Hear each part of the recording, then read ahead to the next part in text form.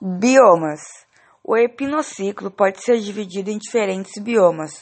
Dentre os biomas internacionais, podemos citar a tundra, a taiga e as florestas temperadas, presentes em locais de clima frio e deserto e savanas, com clima seco e temperaturas altas.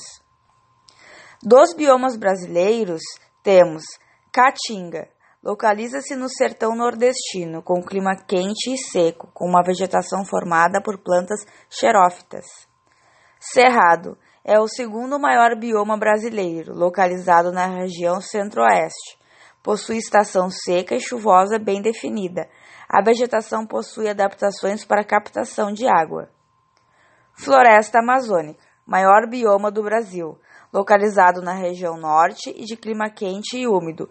Possui a maior biodiversidade do planeta, tanto de fauna quanto de flora.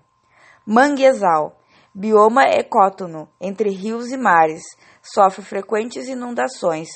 Sua vegetação adapta para o solo encharcado e salino. É uma região de berçário de espécies marinhas. Mata Atlântica, presente em todo o litoral brasileiro, possui um clima quente e úmido, além de uma alta riqueza de espécies, alto endemismo e epifitismo. Mata de Araucária, localizada na região sul do país, caracteriza-se pela presença de pinheiros, principalmente o pinheiro do Paraná, também conhecido como araucária. Mata dos Cocais, zona de transição entre Caatinga e Amazônia. Pampas, localizado no sul, é uma região de alta produtividade primária líquida e muitas gramíneas. Pantanal, ocorre uma divisão de estações seca e chuvosa bem definidas. Nas estações chuvosas há muito alagamento em suas planícies, possui uma alta biodiversidade.